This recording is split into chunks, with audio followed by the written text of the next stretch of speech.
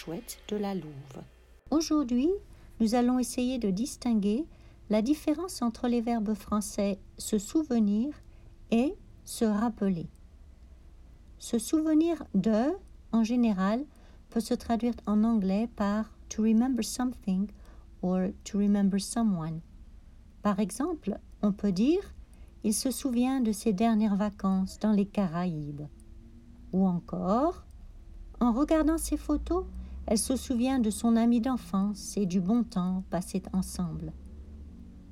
Se souvenir sans la préposition de se traduit en anglais par to remember a fact.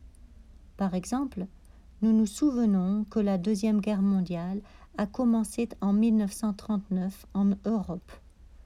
Ou encore, le malade se souvient qu'il doit prendre ses médicaments 2 fois par jour. Maintenant pour le verbe se rappeler. Se rappeler en général ne nécessite pas la préposition de et peut se traduire en anglais par to recall. Par exemple, on peut dire « Je me rappelle que le magasin est ouvert de 8h à 21h tous les jours, sauf le dimanche. » Ou encore, l'étudiant se rappelle soudainement qu'il a des devoirs à faire pour demain. Aïe, panique. Voilà pour cette fois-ci. À la prochaine.